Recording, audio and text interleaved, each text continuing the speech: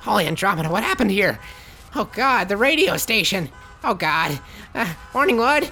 Morningwood, where are you? Hi there, you've reached Morningwood. Leave me a message. Damn it, MW, where are you? Ptolemy, the whole campus is panicking. Something happened to the radio station. It's gone. The whole thing is just a big crater in the ground.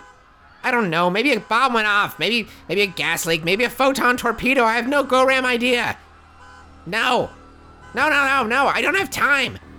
Did you get everyone to Sector 3? Good. No, I can't find her.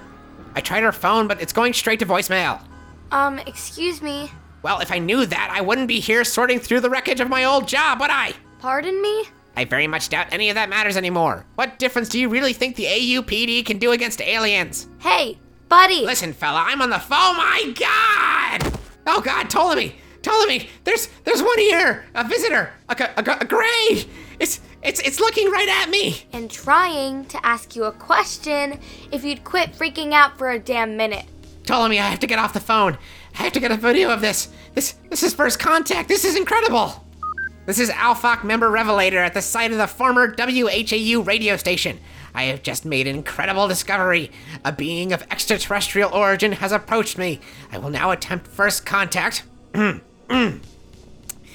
As a representative of the human race, may I be the first to welcome you to our planet and assure you that our two peoples can work together to build a brighter... For God's sake, give me that! Hey, my phone. You can get this back when I'm done talking. Now listen, do you have a car? Yeah, it's over there. Good. Give me the keys. I'm not stealing your car. You can ride shotgun, but we need to go now.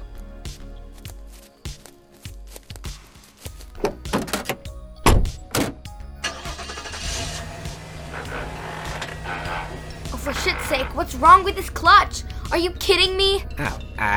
Sometimes you gotta pump it a few times to disengage. Christ. I mean, I can drive. Just tell me where you want to go. No, I've piloted C-class starships across the entire fucking galaxy. I can handle a misaligned transmission. Ah, there, see? And we're off. Alright, first things first. Here's your phone back. Thank you for letting me use your car. To answer your next couple of questions, yes, you can record me. Yes, I'm an alien, at least to you. No, I don't know the drunk schmucks who crashed into Roswell in the 40s, but they are the subject of many rom-coms where I come from. My name's Steve. I'm a scientist, and we're currently en route to speak to someone who lives in your town. Are there any other questions? Steve? Really?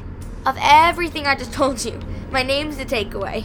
Okay. Well, why do you need my car? You're an alien.